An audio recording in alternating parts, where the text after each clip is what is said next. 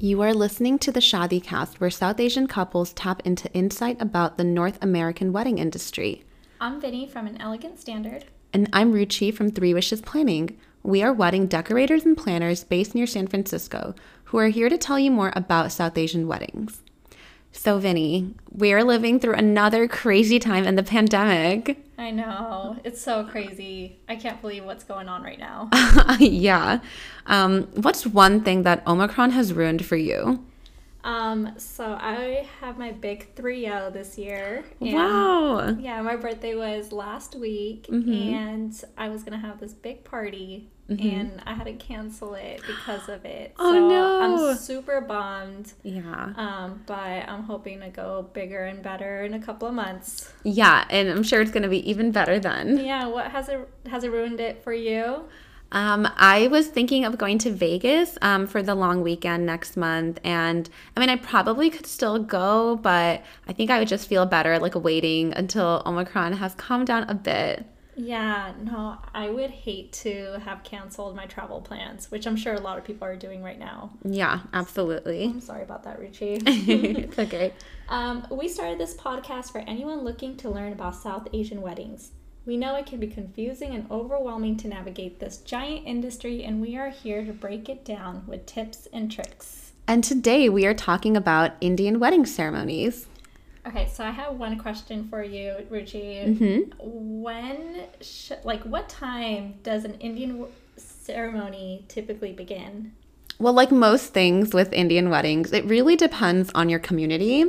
I know that in some Gujarati and South Indian communities, they have their ceremonies as early as 7 a.m. and typically aim to do it in the early morning. In other communities like mine, like our Marwari, our ceremonies happen actually at midnight and usually go till about 4 in the morning. However, we're here in America and things kind of even out. Most couples have their weddings in the late morning, like at 11 or 12. Are there any other common times that you see? Yeah, nowadays people have even adopted the Western style where they opt to do their ceremonies in the late afternoon / early evening around like 3 or 4 and then go into the traditional flow of cocktail hour to reception without any big gaps in between. Yeah, I definitely have noticed that. Where you also get kind of that golden hour with all your photos, which is really nice. Yeah, and it makes the day a lot easier too in terms of getting ready and stuff like that as well. Yeah, are you seeing that people are not switching outfits like from ceremony to reception if they have not that big of a gap, or they are still? So I'm noticing that the bride and groom still switch outfits even if the cocktail hour is pretty short. However, I do think it's becoming less common for the guests to switch outfits. And there's pros and cons about that because obviously it's just much easier to have to plan for less outfits, but Indian people are super extra and we love showing off as many outfits as possible. Yeah, for Sikh ceremonies, like it needs to finish by noon. Like religiously, that's how it is. So at the Gurdwara, it needs to finish by noon, and then you have lunch. So typically we don't see that like straight from ceremony to reception. Also on the topic of outfits, our outfits for the ceremony part versus the reception, we go all out for reception. Nice. Like, we're putting on the most sexiest outfit, while at the Gurdwara we're keeping it all covered and things like that. So yeah, I mean, I think that used to be true for Hindu ceremonies as well, and it is true for most people, but I am seeing brides take a lot more risks. A couple of years ago, the designer Guru Sabyasachi fashioned these really deep cut wedding blouses for brides, and that trend kind of blew up. And we're seeing a lot more now that at ceremonies, brides are going for like sexier looks in terms of their blouse cut, like plunging necklines, sleeveless, one shoulder, or I've even seen some strapless blouses. Yeah, I'm loving it. Absolutely. Okay, my next question for you is, are the guests supposed to eat breakfast or lunch before getting there? Should our couples be thinking about that? Again, there's several ways to do it. If you're having your ceremony in the morning and kind of that long gap in the afternoon, there is a good chance you'll be serving lunch after. And some Indian weddings are so over the top that they'll serve like heavy appetizers before the ceremony. You sit through the ceremony and you get a buffet lunch after. But personally, I think keeping it simple is a little bit better. Instead of having like appetizers, you can even have like a special beverage waiting for your guests when they arrive. And again, this is something that we've taken from kind of a Western tradition where they have like a welcome drink at the ceremony site. We are not really allowed to have alcohol at our ceremonies. So something cool you can do that I've seen is to have coconut water, like where it's served inside the actual coconut. And then you can even have the couple's initials carved into it. Oh, that's so cute. Yeah. And it's another just way to bring a personal touch to your wedding as well. It's also nice to leave a mini snack on their chairs.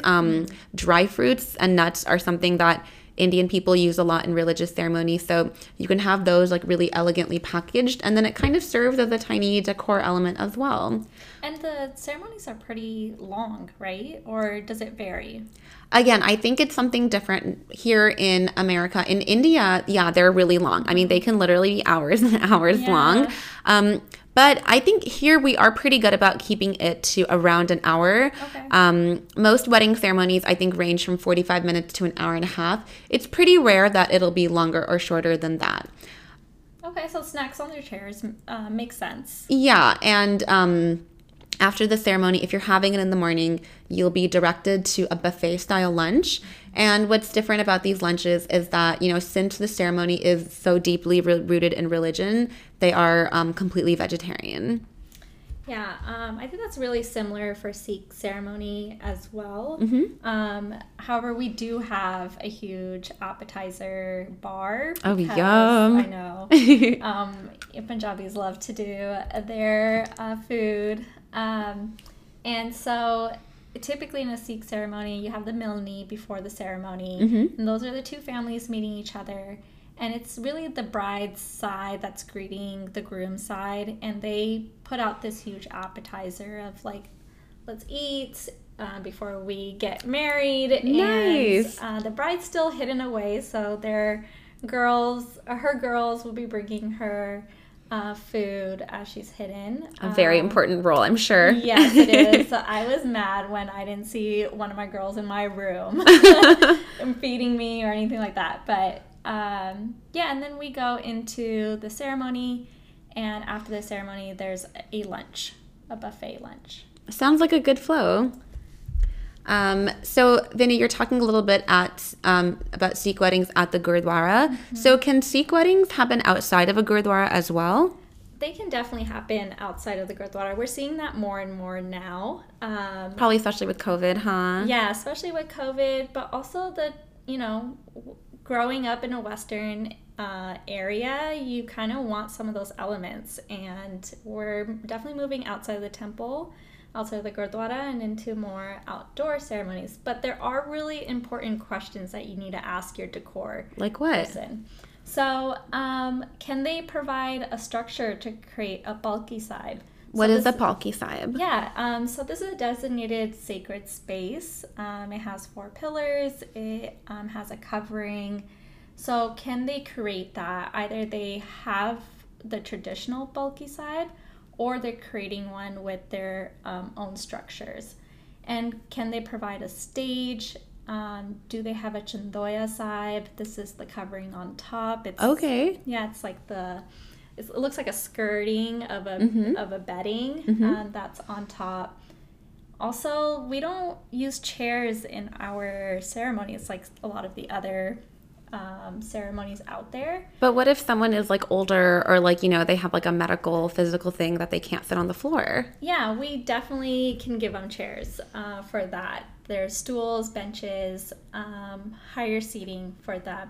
That's definitely something that we all accommodate for. Like grandparents and stuff. Yeah. Grandparents, they have a hard time sitting on the floor. But we want to make sure that the seating's comfortable for all your other guests. So if you're outdoors in a grass area, you don't want people sitting on the grass for almost nearly 2 hours. So what are they doing to make sure that there's comfortable seating? the Bob Budgies, there's one behind the Holy Book, and then there's 3 to 4 other Bob Budgies that are doing the Kirtan, which is the musical part. Do they serve as like the officiants for the wedding? Yeah, they do. So one of the Bob Budgie does. So he's the one actually marrying the two. If it's not always like actual legal marriage, but yes, as a ceremony, it is the Bob Budgie is marrying the two couples. So weather contingencies as well. If it's really hot and they're sitting there for 2 hours, what are we doing for them? Is there shade? Is there if there's rain, what are the plans? Yeah, so again, you should definitely be planning your ceremony space based on your date and your location that you're in. Most Indians typically have their weddings on like a nice summer day and they have them outside. However, you are going to be hot and your guests are going to be hot. Yeah. And options to keep them cool can actually be kind of expensive. One option is draping, like canopy draping, which can add up, or even individual parasols. That's kind of cool because it can be like a favorite as well. But honestly, it could even be a good idea to move your ceremony indoors. People worry here that they may lose some of like the beautiful outdoor natural elements, but if you work with a good decorator, that won't be the case. Yeah. What about like windy days or windy areas? What are some things we can keep in mind for that? Well, if it's a really windy day, I would turn this question over to my decorator. What do you think? So yeah, you want to definitely talk about that with your decorator. They'll need to bring in extra materials and things like that. And thinking about you have that maybe custom sign, the welcome sign, is that going to be blown away by wind? So how are we securing everything down? And then what about if it's like raining? Yeah. What's the decor like then? Well, you have to really have a plan B for the decor. It'll save you money in the long run because then you're not having to pay any kind of rush fee and things like that. Like if you need a tent or you need to get the inside of your venue booked. A lot of plan all that. A lot of times, what I've seen when I work with venues to plan for rain plans is we just plan a room flip for the ceremony for the reception space. So we say if it's going to rain, then we'll have the ceremony where the reception is supposed to be in the ballroom, and we'll flip the room during the cocktail hour. That's a really good point, and to have those in plan beforehand, that lets your decorator or any other vendors know that they may not have that space or that time. Some decorators do multiple events per day. So if you didn't plan for that, they're booked another event and they're not going to be available to flip your room. That would be rough. Yeah. So if you're definitely in that like month of like November, December, January, February, definitely plan for rainy days. Yeah, absolutely. And it's definitely another space where the decorator and the planner really have to work with the venue to come up with, planning for all the situations. So speaking of venues, Vinny, can I have a South Asian wedding anywhere, or is it kind of limited to certain types of areas? So, a lot of American couples want to have weddings at beaches, gardens, or wineries. It's a little more complicated for the South Asian community. If you are having a North Indian wedding, you want to ensure that there is space for a baraat, and that there's allowance for a fire. So, can your hub and gun go there, and can they have a fire going? So those are things to consider. And you can definitely have a ceremony at the beach, but you need permits. You also want to make sure that area is locked down for you and your guest only. You definitely don't want someone walking their dog while you're trying to get married. Yeah, or like bikini girl standing next to your ceremony. Yeah, that would be so awkward. Yeah. So those are things that you definitely want to consider. Sikh ceremonies can be difficult as well. Some Bob Budgies don't allow you to have your wedding where there's alcohol mainly served, so wineries can be difficult. It's happening more and more, and there is a little more openness around that. as there's no alcohol in the immediate area. But some babaji's not okay. So Yeah, and especially where we live here in Northern California, we actually do see that there are some wineries that are like Indian wedding conglomerates and mainly specialize in Indian weddings. And Yes. I think the community is just becoming pretty open to multiple types of venues. However, I do tell my couples, you may be sacrificing some of the beauty and aesthetic elements, but having it in a hotel ultimately is the most convenient because everyone stays there. You don't have to worry about transportation, which helps keep people on time. And your hotel will usually even offer South Asian wedding packages. yeah, one of like the best weddings I've been to was at a hotel because we were able to have so much fun and know that our room was just steps away. Yeah, yeah. I like to call it the resort feel. So when you Yes. check in from when you check out, you don't have to leave the premises.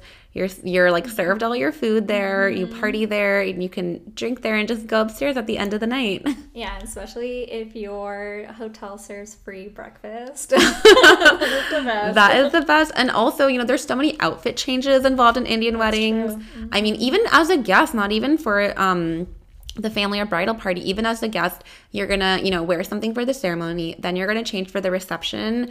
And then I've even seen people putting on like really casual outfits for like the dance party because, they have the option because they're right in the hotel. Yeah, and I think hotels do block booking, and it's at cheaper rates, right? Yeah, yeah. So if you reserve it, then you can definitely get a cheaper rate, especially if your planner is like a preferred vendor or something at the hotel. Nice. So one of my questions for you, Ruchi, is where do people find officiants from? Yeah, I mean, it's really simple. Chances are your family knows like a local mandir to hit up. So you pretty much just go there and ask them who does the wedding ceremonies. Some important things to consider is what communities you're coming from. So, even if you're marrying someone who is the same religion, the ceremony practices could be really different. So you want to make sure that your banditji is accommodating. If you're marrying someone who is not South Asian, then your banditji should be sure to, speak English so they can explain to the other family what's happening and really guide them through each and every step of the way. And it's not like South Asians are actually even experts in wedding ceremonies. I mean, we all need a lot of help from the banditji, so it has to be someone who can communicate well in whatever languages your family and guests speak. Yeah, that's true. Same thing with Sikh ceremonies. You go to your local gurdwara and ask them. They definitely come out to do a wedding ceremony. So that's a great way to find a local person. Also, asking family members if they know anyone. You might have to go to different gurdwaras like Fremont, San Jose, Fairfield to find one that will fit what you need. Can they speak English? Can they accommodate some of the changes that you want? Yeah, what are some like Western style elements that are in Sikh weddings? I know that for Hindu weddings, couples are opting to do more Western things, like they want to say their vows and they want to exchange wedding bands. These things don't traditionally happen in Hindu weddings, but again, when we grow up in this culture, that is something we want in our wedding ceremonies, and the banditji should be accommodating of that. Yeah, I mean, we talked a little bit about this earlier on, but we're just seeing a lot more weddings happening outside of the Gurdwara. That wasn't the case a couple of years ago. So that's definitely a take on that. Milnis, that's part of the wedding ceremony, is typically done within men, but we're expanding that to men and women. So there's like little things like that. Whether or not you have brothers around that walk with you, people are opting for brothers and sisters, and so those are changes that we're seeing more. Cool. Yeah, and I think that's great. It's great to integrate as many loved ones as possible, and accommodate. For especially people who are having fusion weddings, you want to make sure that the person you're bringing into the culture is able to have whatever they want to. Yeah, that's awesome. All right. Well, that is it for today. Thank you for listening to the Shadi Cast with Ruchi and Vinny. Follow us on Instagram at the ShaadiCast for show notes, inspiration, and our contact information. And please remember to rate our podcast and share it with your friends. Bye.